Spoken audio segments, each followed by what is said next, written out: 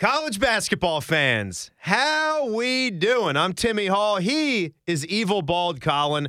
And look at that. He's back wearing the Script Buckeyes. We actually have dueling Script Buckeyes hoodies. He's got the scarlet. I got the black. How you doing, ma'am? I'm doing all right. I just want to ask real quick because it's the same black one as yesterday, as in Wednesday and Thursday. Is this a? It'd be the same. Is this a good luck thing you have going on? Oh yes, it'd be the same hoodie. It has been sprayed with some Febreze. I have a different T-shirt, and look, different pants, still black pants. I'm wearing my same LeBron Nikes, the Scarlet Reds, so they kind of go hand in hand with the Buckeye gear. And what's he got on under there? Oh, he's got a old-fashioned 1990s era Arizona T-shirt. Yes, going with his Buckeyes on top. The Lou Olson era. It's part of the home field apparel line that I always order from and get. It's such a great retro college sports website to get all your shirts and whatnot. And I'll have one that if you watch, I don't know if we have Fan TV ready for the selection show that we're going to do. I don't think so. But I'm going to have my favorite one on Sunday. Don't tell me. This is great. It's a different basketball T-shirt every single day. If Weber State won the Big Sky, that was ridiculous that they didn't knock off Bo Bishop's Montana State Bobcats. Double overtime. Are you kidding me? The Wildcats went like 11 minutes in the second half without scoring a field goal. They scored like 2 points in that span. So I have an old like reversible purple and white jersey, a mesh jersey. There's nothing branded. Like you had to hunt. You had to go and kill somebody if you wanted to actually get the Adidas Weber State gear at the time. You had to murder someone if you wanted official Weber State apparel. It never existed. It didn't exist. Not even in the school bookstore. It was like Champion and Coliseum or what have you. But I've got that purple and white jersey somewhere, and I was going to wear it with no T-shirt under and give you a couple of tickets to the gun show. But I don't know if I can do that since they lost in their semifinals. But this is such a fun time of year, man. Really fun time of year. Who we got coming up on the podcast today? Yeah, so our guy Jason Carmella, who runs the Big Underdog blog, does a lot of bracketology stuff, has one heading into the weekend. I'm sure it'll change with some of the conference tournament results, but it's a really good discussion on what the seed lines look like, some of the middle teams in the bracket, how are they performing, and quite honestly, how do they stack up against those 1 and 2 seeds? Because I think this is one of the deeper middle parts of the bracket and recent memory, so it's going to put the stress on the 1 and 2 seeds. I don't think you're getting chalk this year. Yeah, Jason Carmelo, he's been on the podcast a couple years in a row now, and he's provided us with some really, really nice insight because this is the time to do it. Selection Sunday coming up. You gotta have a bracketologist on. You just got to do it. I love this stuff, and you could say what you will about having it all year long. I mean, we start day one in college basketball, and we get the projections going. It's like, well, it's the same way in the same vein that we do a top 25 poll. We're projecting, we're predicting, and then these things shuffle all year long. And North Carolina was a 1 seed, and Ohio State was a 5 seed. So quite honestly, things change pretty quickly. Oh, how times has changed. Yes, it's not that way anymore, but of course, as we're recording this, it is before Ohio State has played Michigan State in the Big Ten tournament, but still really proud of those guys and the way that they have just tied their shoelaces a little bit tighter and played with pride. And I did not think that they were going to be able to get that second one. I thought they might get Wisconsin, but to get to Friday here, to get another shot at Michigan State, pretty impressive. But Jason, the bracketologist, he goes on ACC Nation, goes on with those guys a lot. He's a Kansas City guy, so he was telling us before that he's a big K-State dude, and he must live maybe closer to Manhattan or goes out there and was credentialed for some of their games this year. But so he's in on the Jayhawks, he's in on K-State, Big 12, and really he'll dazzle you with, kind of like a guy like Colin here, he'll dazzle you with his overall knowledge of these teams far and wide and all the different conferences he pays attention to. We got a lot to get into, really, a lot to get into. We are glad you are here, and to everybody that's listening in Saturday morning on The Fan, we say hello, happy March. Let's talk some college basketball. This is Mad About Hoops. 5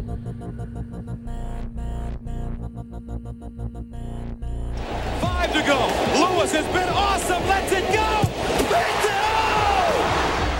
In Inbounds Turner, left side of the backcourt. Turner across the timeline, throws it from high on the right. He makes it! He hit it, Evan Turner! He hit it just inside of half court!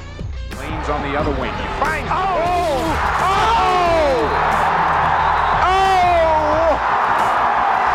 Sent it in, Jerome!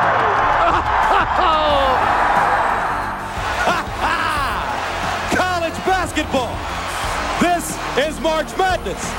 Oh, everything in our show open here, Colin, just fits a little bit better this time of year. You know, just hearing Gus's voice, just watching Big East basketball. If we talk about bucket list conference tournaments, that is the one that I have got to get to still. Well, even this year, man. I mean, as of Friday morning, just the drama that's unraveled in that conference tournament, the way that Xavier came back against DePaul. St. John's pushed Marquette to the brink, had them up big, like 13, 14 points before Marquette made the comeback. And then UConn was up 25, 26 points before Providence made it like a 5-point game late. UConn prevailed, but it's such a great conference tournament.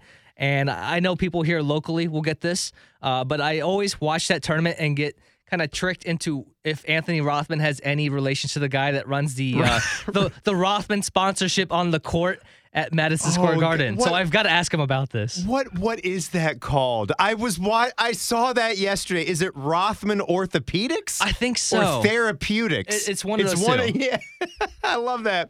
Rothman Orthopedics. That's pretty good. That means that Rothman guy is a bigwig in New York City because he's slapping stuff down on the deck at Madison Square Garden. And who the heck knows if that's a Jay Burson court? Of course, the famous Ohio State basketball player who used to do some work with us here. He is in the basketball court business. There's like two big ones. I hope his is not one of the Big 12 tournament ones out in Kansas City because I don't know if you saw floorboard. The floorboard that had to be hammered back down. Yeah, that's right, because he is a guy that whatever his is Horner floors, if he's still working there. I'm not entirely sure, but he is part of the inspection process. Like, that's part of the gig, because he would go all around. This dude would travel to China. He would travel to, I think the NBA was playing some games in Brazil at the start of one season, and he would bring me back these really cool things. All-Star games. He did a lot of NBA All-Star games. So he would go out there and he would inspect, make sure the floor was installed properly. And he would give me these really cool plaque things. Like, it would be a piece of the floor, and then they would kind of put an imprint of the whole basketball court on the front of that little piece. Like, the design of the basketball court would be on the plank of wood. And I know, like, some programs do this. My dad has a piece of the original Mackey Arena floor. Oh, wow. I saw that sitting in his apartment. I didn't know he had that, and I was looking at it. It had a little, like, pewter plaque on the top of it. I'm like, that's pretty cool. It was the floor he practiced on when he was on their practice squad when he was a student there. So that's pretty neat. But you mentioned Big East basketball. It's the one that I've always wanted to go to, just to watch it on TV and hear the iconic voices of Gus Johnson and Bill Raftery doing those games. It's basketball Americana to me. And I kind of sidebarred this into a big story in college basketball this week, some things with coaches going on. And we'll get into a lot of it. We hope that Bill Self for Kansas health-wise is okay. And it's like you said, what were the updates that you saw on his situation? Yeah, they originally mentioned like an illness. I know someone said something about vascular situations.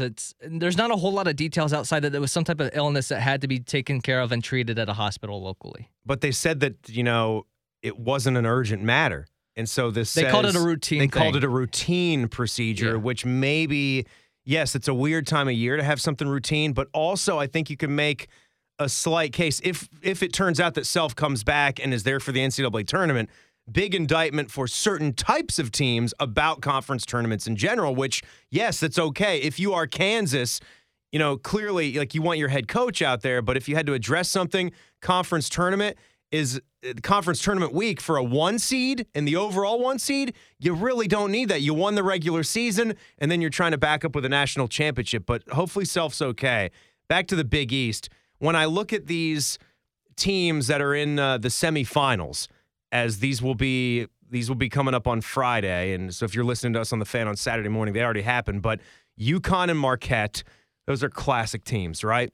Creighton and Xavier kind of newbies, but So Marquette's a team that's really based on their guard play. Tyler Kolek, who was one of the best players, I think he was the Big East Player of the Year. I can't remember off the top of my head, but he was. He's really great. Good. If you watch that game they played the other day against St. John's, he was really instrumental in how he commanded the game late, and that's what you're going to look for when you're filling out your brackets. Is teams that have guard play that can command a tight game late in the final 3 minutes of the game and really put it away. And I think with him, Cam Jones, they got some good forward play with Oso Ighodaro and Omax Prosper.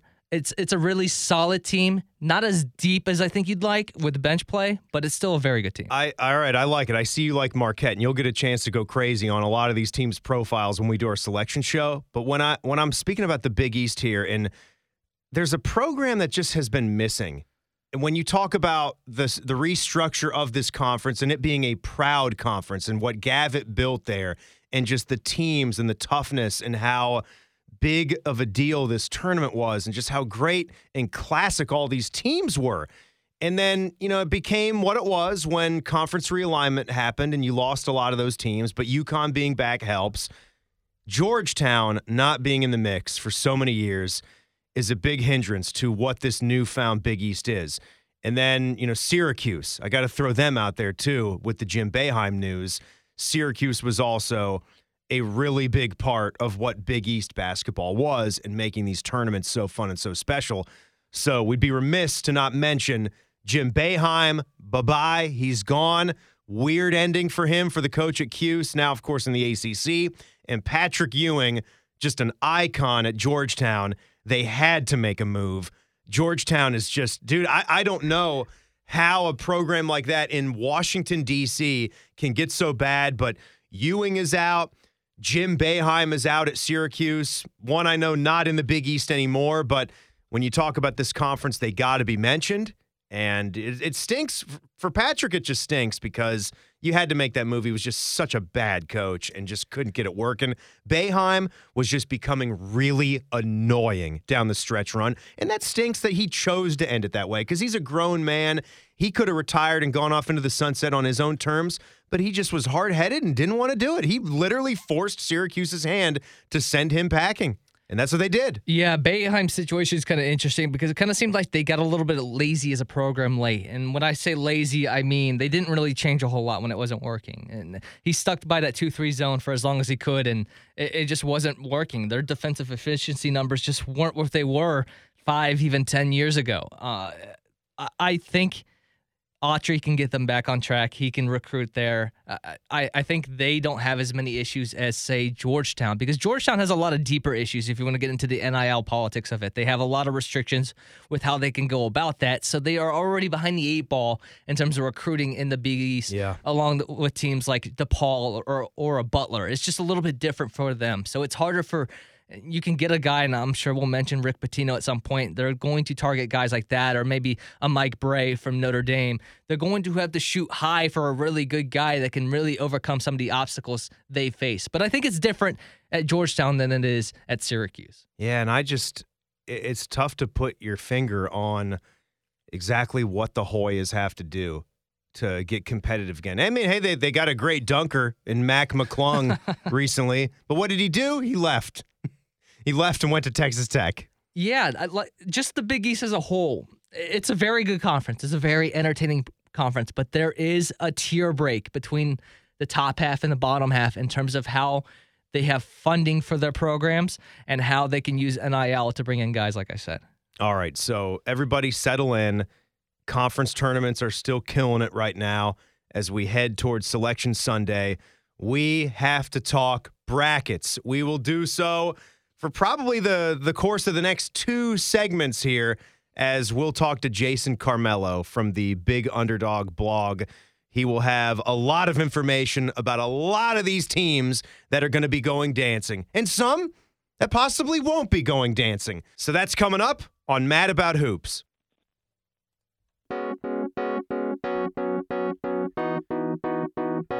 All right, you're not really a college basketball podcast unless you get a bracketologist on. And Colin, we had a good one on the last couple of years here in the month of March. So once again, Jason Carmelo Anthony. That's right, big mellow guy. He joins us, and you got to go to his Twitter account because he has some great stuff. The percentages are good. Follow him at Big Underdog Blog on Twitter, and then he's got the links there to his blog site where he is predicting the seeds. He's got the ones, the twos, all the way, really the whole entire field, all the way to the 16s. Jason, it's good to have you on Mad About Hoops once again. How we doing? Happy March, buddy. Happy March. Thanks so much for having me, guys. Yeah, so what's the biggest thing that you're watching right now as a bracketologist? Are you fixed on the big guys, or are you watching those bubble teams that are posturing to just get into the tournament now? I think for the most part, it's really the bubble teams. The quality of wins up at the top is pretty set. You know, we might be looking at a UCLA versus a Purdue for the final 1 seed, but by and large, it's the bubble teams. But then, you know, we have to remind ourselves that over the past 4 or 5 years, the committee has really established that conference tournaments do not mean nearly as much as fans think they do. You know, last year, Notre Dame lost in the first round of their conference tournament, while Texas A&M made it all the way to the finals of the SEC. Notre Dame got in, A&M didn't. So we always have to kind of take a step back and realize that the games we're seeing are 1 out of about 32, and the committee is going to take all of them into consideration.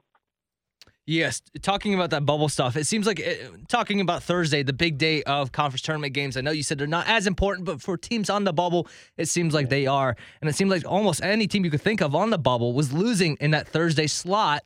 You got teams like NC State.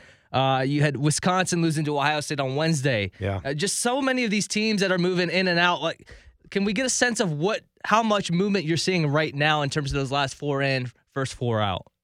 Actually, quite a bit, right? Quite a bit. What's really fascinating is how the committee is going to view metrics versus quality wins. So you have a team like Utah State. They're 24-7, and that sounds great, right? Their net is 18 in the top 20, but they only have 1 quality win all year. They beat Boise State at home. They're kind of, if you break it into quads, they've got 1 really good win and 2 really bad losses to Weber State and SMU. So you say, okay, there's not enough there, right? Well, then you get into Wisconsin, and their net is 81. So the difference between 18 for Utah State and 81 for Wisconsin, but Wisconsin has 6 quality wins and no bad losses. And so what we see is, statistically, from a net standpoint, you're going to hear that net ranking thrown around. That's what the committee uses to kind of generally organize the teams. The net rewards blowouts, and the net hurts you for close games that you win. As crazy as it sounds, blowouts are more important than close wins.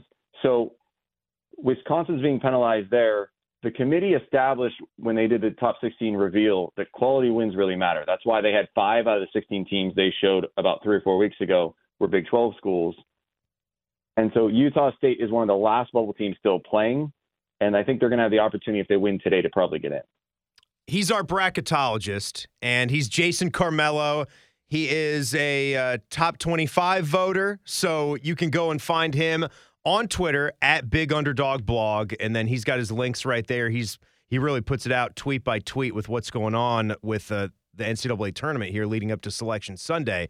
Do you kill the myth? I know you kind of preface this in some of your answers here, but the way you're playing late, does it really have anything to do with that? I mean, it depends, I guess, on what conference tournament you're in, because you have a chance to get some better win quality. Like Ohio State, they're not going to get in the tournament, but just for an example, they're going to have to play good teams in the Big Ten. And, you know, there's even other conferences this year, like the Big 12, where the win quality will go up if you were a bubble team. But is that a myth? You know, being better late doesn't really matter. It's the overall resume. About 6 years ago, the committee came out and said, the last 10 to 12 games don't matter. It used to be a statistical piece of information that they used. I actually believe the committee means it. About 4 or 5 years ago, Oklahoma had lost 7 in a row. They still got in. That's right. And you're seeing a lot of these teams that really struggling to the finish line. Rutgers had an injury to one of their best players, and they're just barely getting in. They beat Michigan yesterday. I think Rutgers will get in. Michigan probably won't. I think they actually just evaluated across. I don't believe they factor in the recent games. And boy, Nevada really hopes that they don't, because Nevada's had 3 bad losses in the last week and a half. Give us those Big Tens. I know you just said Rutgers is in. Does that mean Wisconsin and Michigan are dead? Wisconsin's not dead. I think Michigan is dead. Michigan's only 2 games over 500, and Michigan played with fire last year. Michigan was 17-14. Yep. Michigan was 17-14 last year. They snuck in a tournament, went to Dayton. They got actually, they were the 11th seed, didn't have to go to Dayton, went all the way to the Sweet 16. They are not going to get that this year. They're not going to get the benefit of it out this year. Their strength of schedule last year was 5 in the country out of 363. So Michigan will not get in. Wisconsin's so fascinating. They're not dead yet. It's going to depend on what Utah State does. It's going to depend on what Clemson does. Wisconsin is still hanging on by a thread. Penn State's in. Penn State has been in for really a week and a half. I think people are a little too hard on Penn State. Maybe it's their brand for basketball. They've got plenty of quality wins. They can win on the road. And Jalen Pickett he's playing like a first-team All-American. The other team, when you really kind of scrub it, and as a quiet, diehard Buckeye fan, right? I had the gear on yesterday for the game. Michigan State is solid across the board. They really shoot the threes. They're dependent on that. Hopefully they're off today. But Michigan State kind of checks all the boxes for a team that'll make a tournament run. He is Jason Carmelo, bracketologist, and we will have so much more coming up right here on Mad About Hoops.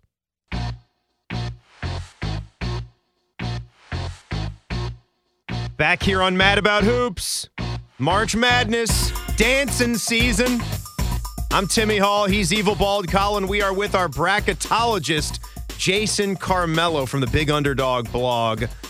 And we just left off talking about some of the Big Ten squads, the ins and the outs right there. But there is so much more when it comes to seeding this 68-team field.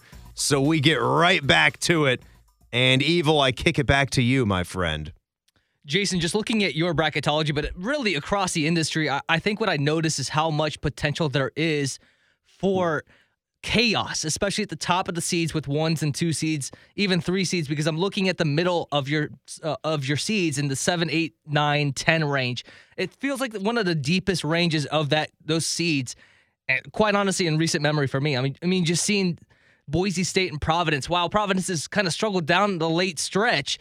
Them being a 9 seed and facing up against a 1 seed would terrify me. Like, just talk about to us how deep it is in the middle of these seeds.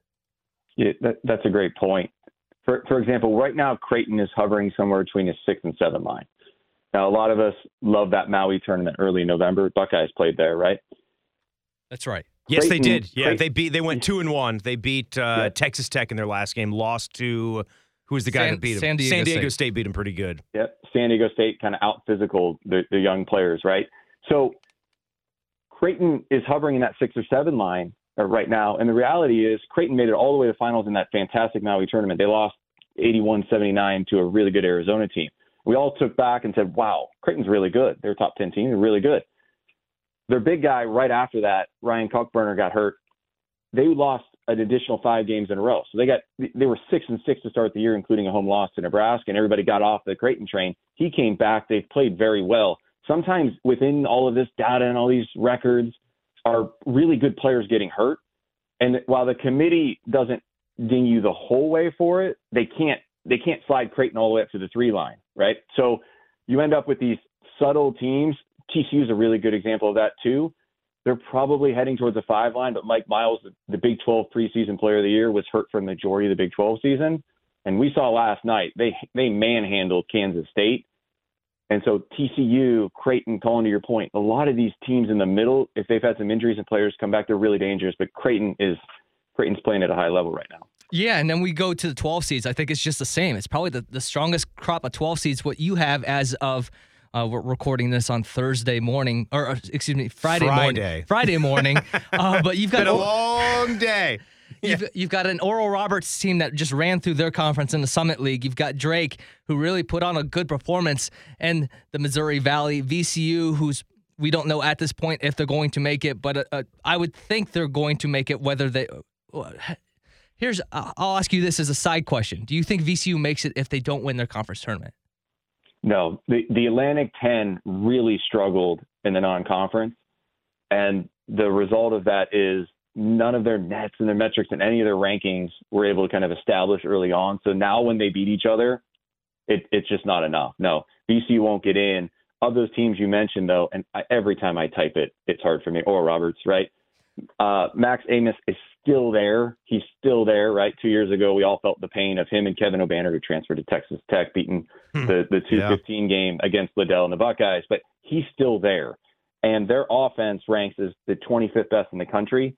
And when you get these teams, kind of these mid-major teams with a really efficient either offense or defense, they become very dangerous. VCU, you mentioned, they're the 16th best defense in the country. So if they get in, they are going to ruin somebody's day defensively and play a game in the 50s or 60s and really control the tempo. So they would be dangerous, but VCU is not going to have enough to get in. What else did you ask there, Colin? Well, I was just asking in terms of the crop of 12s. I think it's one of the strongest groups, again, in recent memory. You got Charleston there, too. Yeah, Charleston. 30-win basketball teams. Yeah, like it's 30 just 30 wins, yep. Yeah, Yep. you've got a top group of just mid-major teams that just know how to win, and they have senior and upperclassmen leadership.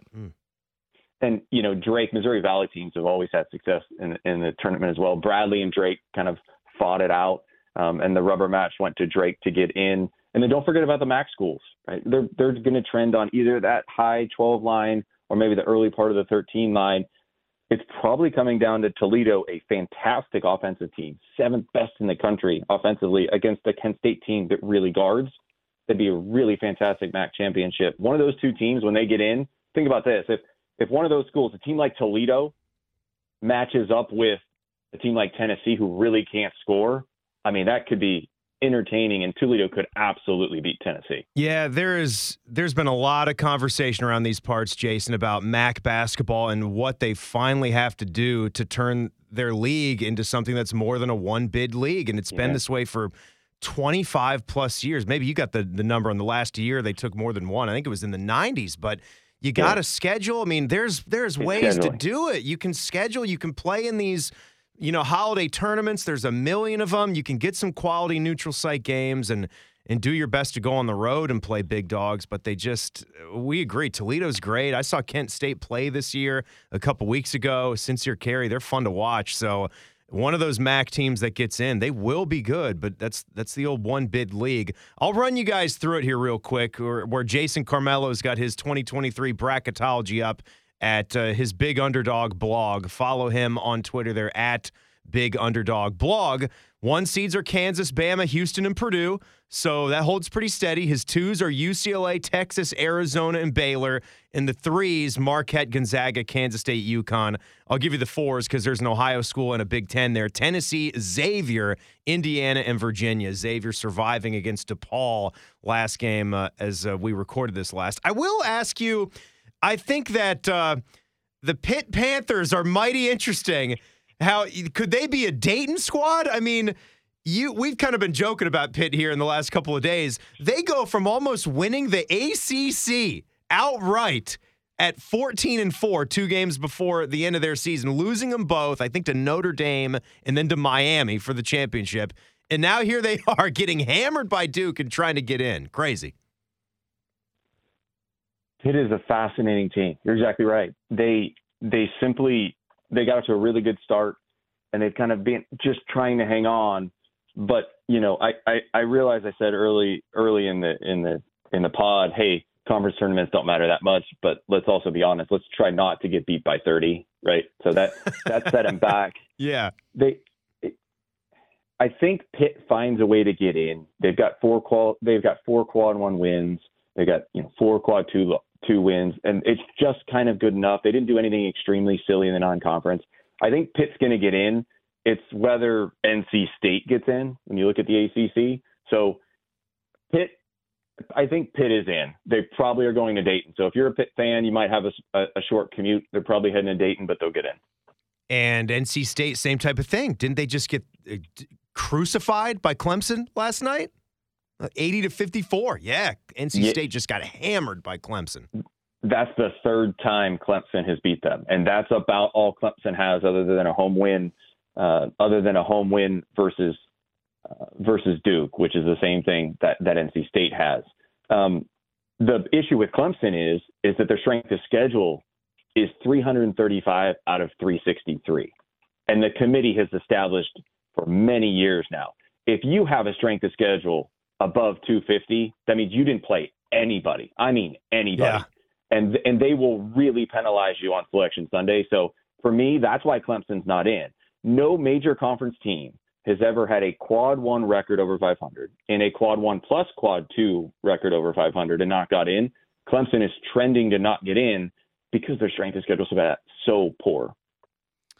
Jason, it feels like one seeds are close to being locked in. You've got Kansas, Bama, Houston, Purdue. It feels like really left on the 2 line that could move up as UCLA, but pending what they do in the Pac-12 conference tournament and whatever they do without Jalen Clark, is there a way that we could see a different mixture of the ones?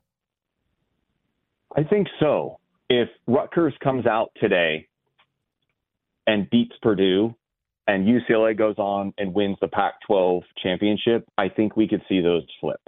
And the reality is this, as crazy as it sounds, because the Pac-12 championship happens on Saturday and not Sunday, the committee might take that into consideration a bit more. The Sunday games, as we know, just throw them away, right? Just throw them away. They only have to insert a team like Richmond last year that made it, that wouldn't have gotten in. But if conference championships are on Sunday, they really don't move the teams around.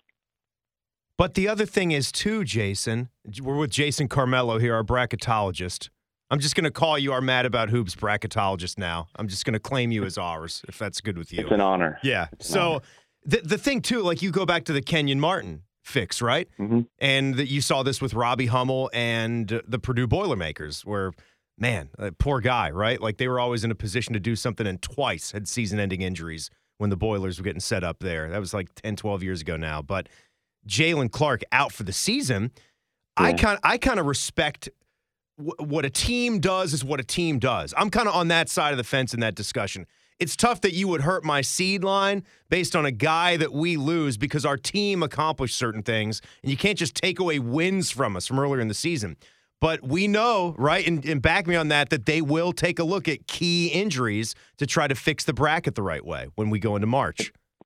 That's exactly correct, Tim. I mean, that Tennessee is a little bit worried about that right now. One of their best players just got hurt for the season. Yep. UCLA is in the same boat. So as long as UCLA looks pretty good, and they were a little wobbly yesterday against Colorado, I think they're going to need one more win. Regardless, they're a 2 seed, but they may lose the coin flip with Purdue because of that injury. I mean, Clark might be the best defensive player in the country, which is a crazy thing to say, but he's that good, and he's a key piece to a Mick Cronin team. They always play very, very good defense. Yeah, just a 6'5" guy, just can play multiple positions and guard multiple positions, like you're saying there. So, Jason, I'm wondering, do you have how many years have you been doing this? Like, actually been doing this and fixing the entire bracket from the 1s all the way to the 16s and the first 4 in Dayton? And do you have any percentages that you can dazzle us with? Like what your correct seed lines are? I know it's impossible to get all the sites, and you don't really mess with the sites. That's kind of what I like. You really focus solely on what seed these teams are going to wind up with. Yeah, I've been doing it about 15 years. And again, I started it because as a diehard Ohio State fan, I wanted to try to figure out where Ohio State was going to be seated. Sure. So where are they going to get seated this year, Jason? Oh, man. I tell you what, the wheels came off, and they're giving us some false late hope here with some young guards playing well. I don't know if we want to go down that train, what happened against Minnesota and teams like that. But nonetheless, about 15 years doing this, and in 2014 was able to win the bracket matrix. That was kind of a fun day there. And usually you can get 66 or 67 out of 68. It's been hard to get 68, but usually you can get it pretty close. This year actually be pretty tough because trying to establish really what's crazy is when you zoom out and think about the bubble, it's just how do they want to evaluate the Mountain West? Nevada and Utah State. And so it'll be tricky this year. This year's seeds, Colin, as you mentioned, basically 8 through 11 is a coin flip. And so you just kind of do the best you can. You establish kind of your methodology, and a lot of methodology for me is all about quality wins because I think that's the committee goes. But it's been a lot of fun over the last 15 years. So I know Colin would talk a lot about that. So you won that bracket matrix. He's the one that introduced me to that. And it's always interesting, right? When you're a diehard college basketball fan, there's something new, something I never even heard of. He's like, there's this place where every guy or gal in the country that is into this bracketology stuff puts all their stuff there, and there's hundreds of them, thousands, millions of them. And then this guy won the national championship for it. Had the best bracket picks of all, national champ in 2015. Look at you. You're just like the Kansas Jayhawks last year, national champ in 2015. Who won the national championship in 2015? Colin, is your recall that good? Not off the top of my head. I'm trying to think. I'm not good at that either. I feel like it was a Duke team, but I can't. I bet you're right. I think it is. I bet it was a Duke. Yeah, we'll just call it a Duke Blue Devils in honor of Coach K being out of college basketball now. But guys, this was a lot of fun, and we had to do it. We had to have him on, Jason Carmelo, and he was right. It was Duke. That's good. It's guys really good. It was the Tyus Jones team that beat Wisconsin. Oh, man. Oh, and Bo Ryan was acting like such an ass afterwards, too. He couldn't just gracefully. Yeah. Right, deal with it. He couldn't just gracefully go away. He's like, yeah, foul calls, man. I can't believe it. It's like, just shut up. Shut up. You beat Kentucky. You lost to Duke in the national championship. Jason, Tim, you're not going to want me to mention 16 quad one wins for KU, and they should be the overall number one. I didn't know if you wanted me to mention that before we got off. Yeah, please speak a little bit more. Give me like another 20 seconds of just talking about Kansas and how good they are. But will their bench come into play in this run for the Jayhawks? I don't think so. Those media timeouts get even longer in the tournament. I don't think the bench is necessarily going to be an issue. KJ Adams has gotten a lot better. Went and saw them play Harvard early in the year, and since then, he's gotten a lot better.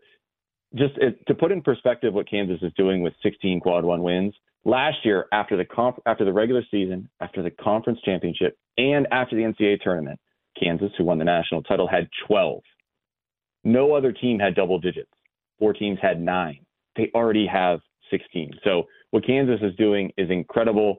Plus factor in that Houston, while dominating a lot of games, did lose at home to Temple. In my mind, there's no doubt Kansas is the number one overall. That way they get the regional here in Kansas City. Ooh, let's go. Grady Dick and Jalen Wilson and DeJuan Harris and company go and get a little repeat. And this Bill Self thing, certainly a big story. Hope the coach is going to be okay. Not a heart attack. Not a heart attack is what the school said. So, hey, that's good. But hopefully they're going to have their coach for the NCAA tourney. Jason Carmelo, Big Underdog Blog.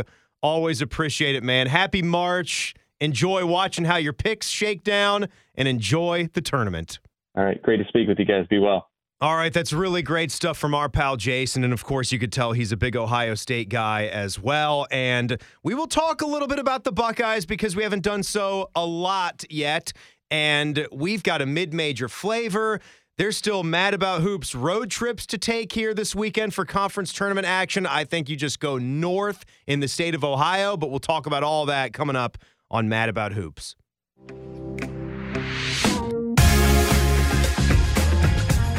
All right. It's just so good right now. March Madness is in full swing. I'm Timmy Hall. He's Evil Bald Colin.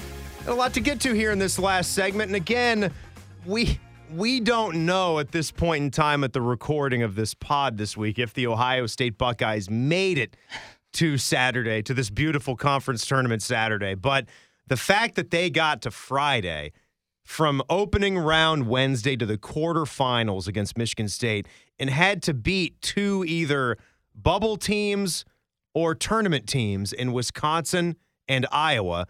Look, Carmelo's got Iowa as an 8 right here, and Wisconsin not in the field. So there you go. That was kind of a playing game. A lot of people thought that. Different bracketology reports you looked at, Wisconsin was in that first 4-out situation going into that Buckeye game. Or I think maybe a DeCourcy or somebody else had him as the last 4 in playing that game. So essentially an elimination game. But Evil, you got to love the way these guys are choosing to play, winning 4 of their last 5 games going into the Michigan State Spartans matchup. Yeah, of course. I mean, we talked about this on last week's episode. Just the fight and not the not giving up attitude that they've shown within the last 3-4 weeks has really been impressive. And I think it's good signs of what's to come next season, that they can use it to at least build off of. Now, whether they take that advantage, we'll find out come next late fall.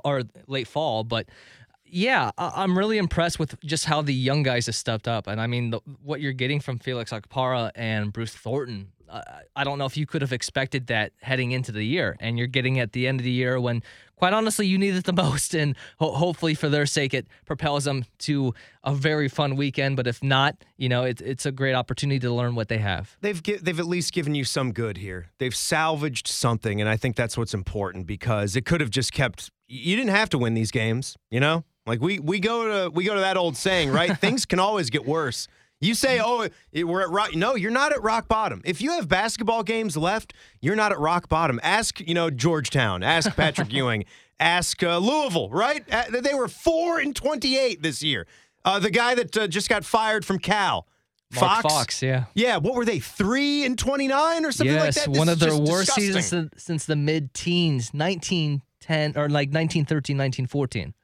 That's just gross, man. So things can always get worse, and they made a nice little run at getting back towards a respectable win total, getting closer to 500, and it was just like a ugly, exciting mess is kind of what it was this year.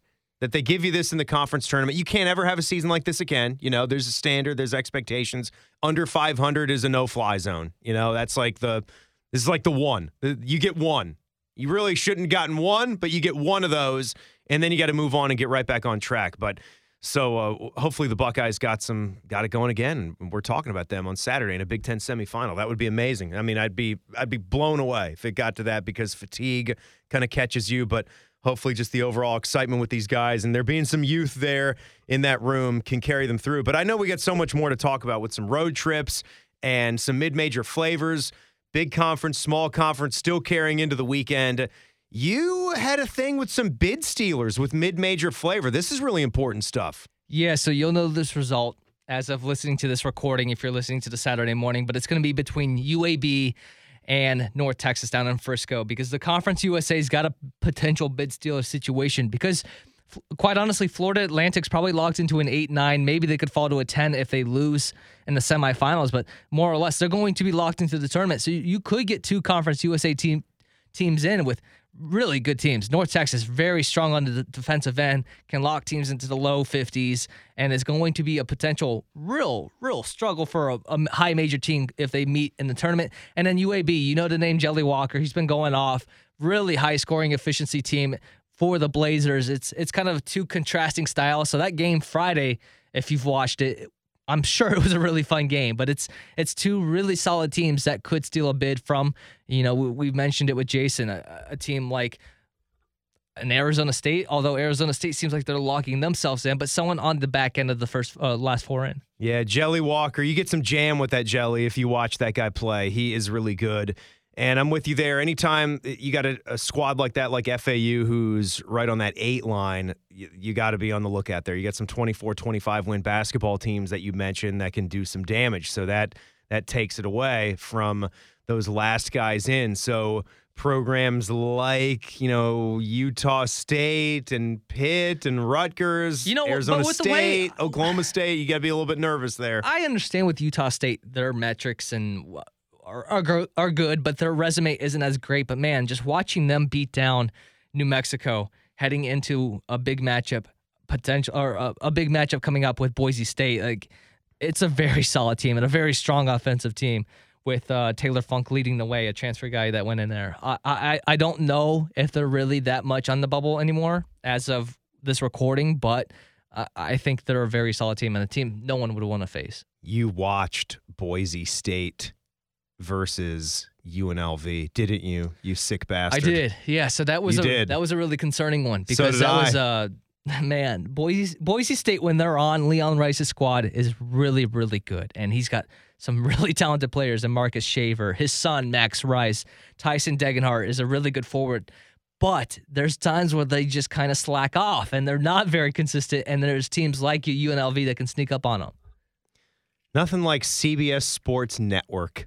Late at night. What's with that court for the Mountain West Conference Tournament? What are we doing? We have like 3D art for the logo in the middle, and they're trying to mimic the Oregon, like the two-toned wood and the mountain range on the bottom of the court. If you guys haven't checked that out, look at the Mountain West Conference Tournament basketball court. Tell me if I'm lying. I think that thing is it's disgusting. I don't know how you could play on that. Yeah, it's a tough watch, but I will say just real quick on the Mountain West, I really, really hope they put out a good performance in the tournament this year because you got to get that taste of the winless 2022 record out of your mouth. Well, last thing here, we still have road trips to be had, and these are really the best kind of road trips when you're talking about tournament play. So you're into neutral sites. The venues are a little bit different, so they're going to be more of your NBA arenas. But when college basketball at its best takes over an NBA-sized arena and you can fill that thing, the passion and the intensity, it gets really cool. And I will be curious to see how nice of a show the MAC championship is on Saturday. Really, you talk about Friday, you get a 2-pack of games, right? You've got the Ohio-Toledo game, the Akron-Kent State. That's a lot of fun. And then championship Saturday. I think that one's coming up here at night. So, man, like I might go up there. Who knows? You might see me up at the MAC championship game. I wouldn't blame you. This is a good redemption arc for the tournament because, as you know, it kind of ended in a not-so-great way last year when Kent State had some guys suspended after how they behaved after winning their semifinal and then lost to Akron in the final. But, yeah, the MAC tournament's going to be great, and this championship, whoever's faced off in it is going to be really good. I personally am really interested in what's going on in the Barclays Center because what's going on in Brooklyn between the Final Four, and we'll get to the champions on Sunday, but Fordham-Dayton. Fordham has turned out really well with their fan attendance. I think they had about 2,000 fans in their quarterfinals, or 2,000 students show up for the quarterfinal game. A really fun environment. Dayton kind of struggled against St. Joe's, but hopefully they can get back on track. And then the other semifinals, St. Louis and VCU, is just going to be a slugfest. I think this is going to be low 60s, maybe high 50s for both squads. Yeah, St. Louis, VCU, 1 o'clock on Saturday. Fordham, Dayton, 3:30 on Saturday. And, of course, you got a couple of Big Ten semifinals as well. And the Big Ten championship game on Sunday. And, hey, the Big Ten championship game on Sunday, it's going to feed right in to the first ever Mad About Hoops selection show special. That's right, 5:45, approximately 5:45. We know how that Big Ten championship game broadcast blends right into it if you're watching on CBS. But, man, that's going to be fun. So if you're driving around, you're in Central Ohio, or really any device that you have, just tune in to The Fan, 97.1 The Fan, and we will be here rocking and rolling. And you're going to love this. I could see it in your face. You're going to love it. Selection show, baby. Yeah, man, it's a kind of a process. It's kind of getting up to speed on crossing your T's and dotting your I's on all the mid-majors that are locking in their bids. And then it's kind of figuring out where things are going to go in terms of expectations of where the high majors are going to be seated.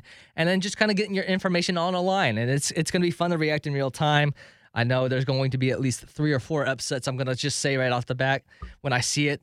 I'm really excited for the idea of doing this. And if you don't want to listen to Seth Davis break it down, just listen to us instead. All right, so we will see you guys for an earlier podcast next week to break down the brackets because this is awesome. I can't believe it. The next time. Are we going to go region by region? We're going to go. We might have to go team by team. We could do that. We might have to go 68 podcasts between Sunday night and the start of the games on Thursday. I don't know. What about the first 4 in Dayton, though? We got to think of them, too. This is what this time of year is, man. It's like you really got to grind out the content. No, we will do a podcast between Sunday and before the real action gets going on Thursday. Love those Dayton games too, especially when you get the big on bigs and those 11 seeds. That can be a lot of fun. The little guys as well. Gives them a shot to win. But great stuff. Colin, let's get some rest, man. Yeah, we need it. Get through the weekend, make it through the spring forward, and then we'll have our bracket show. All right, everybody. Have a fantastic weekend watching what you love, college basketball. We'll talk to you next time. Thanks for listening to Mad About Hoops.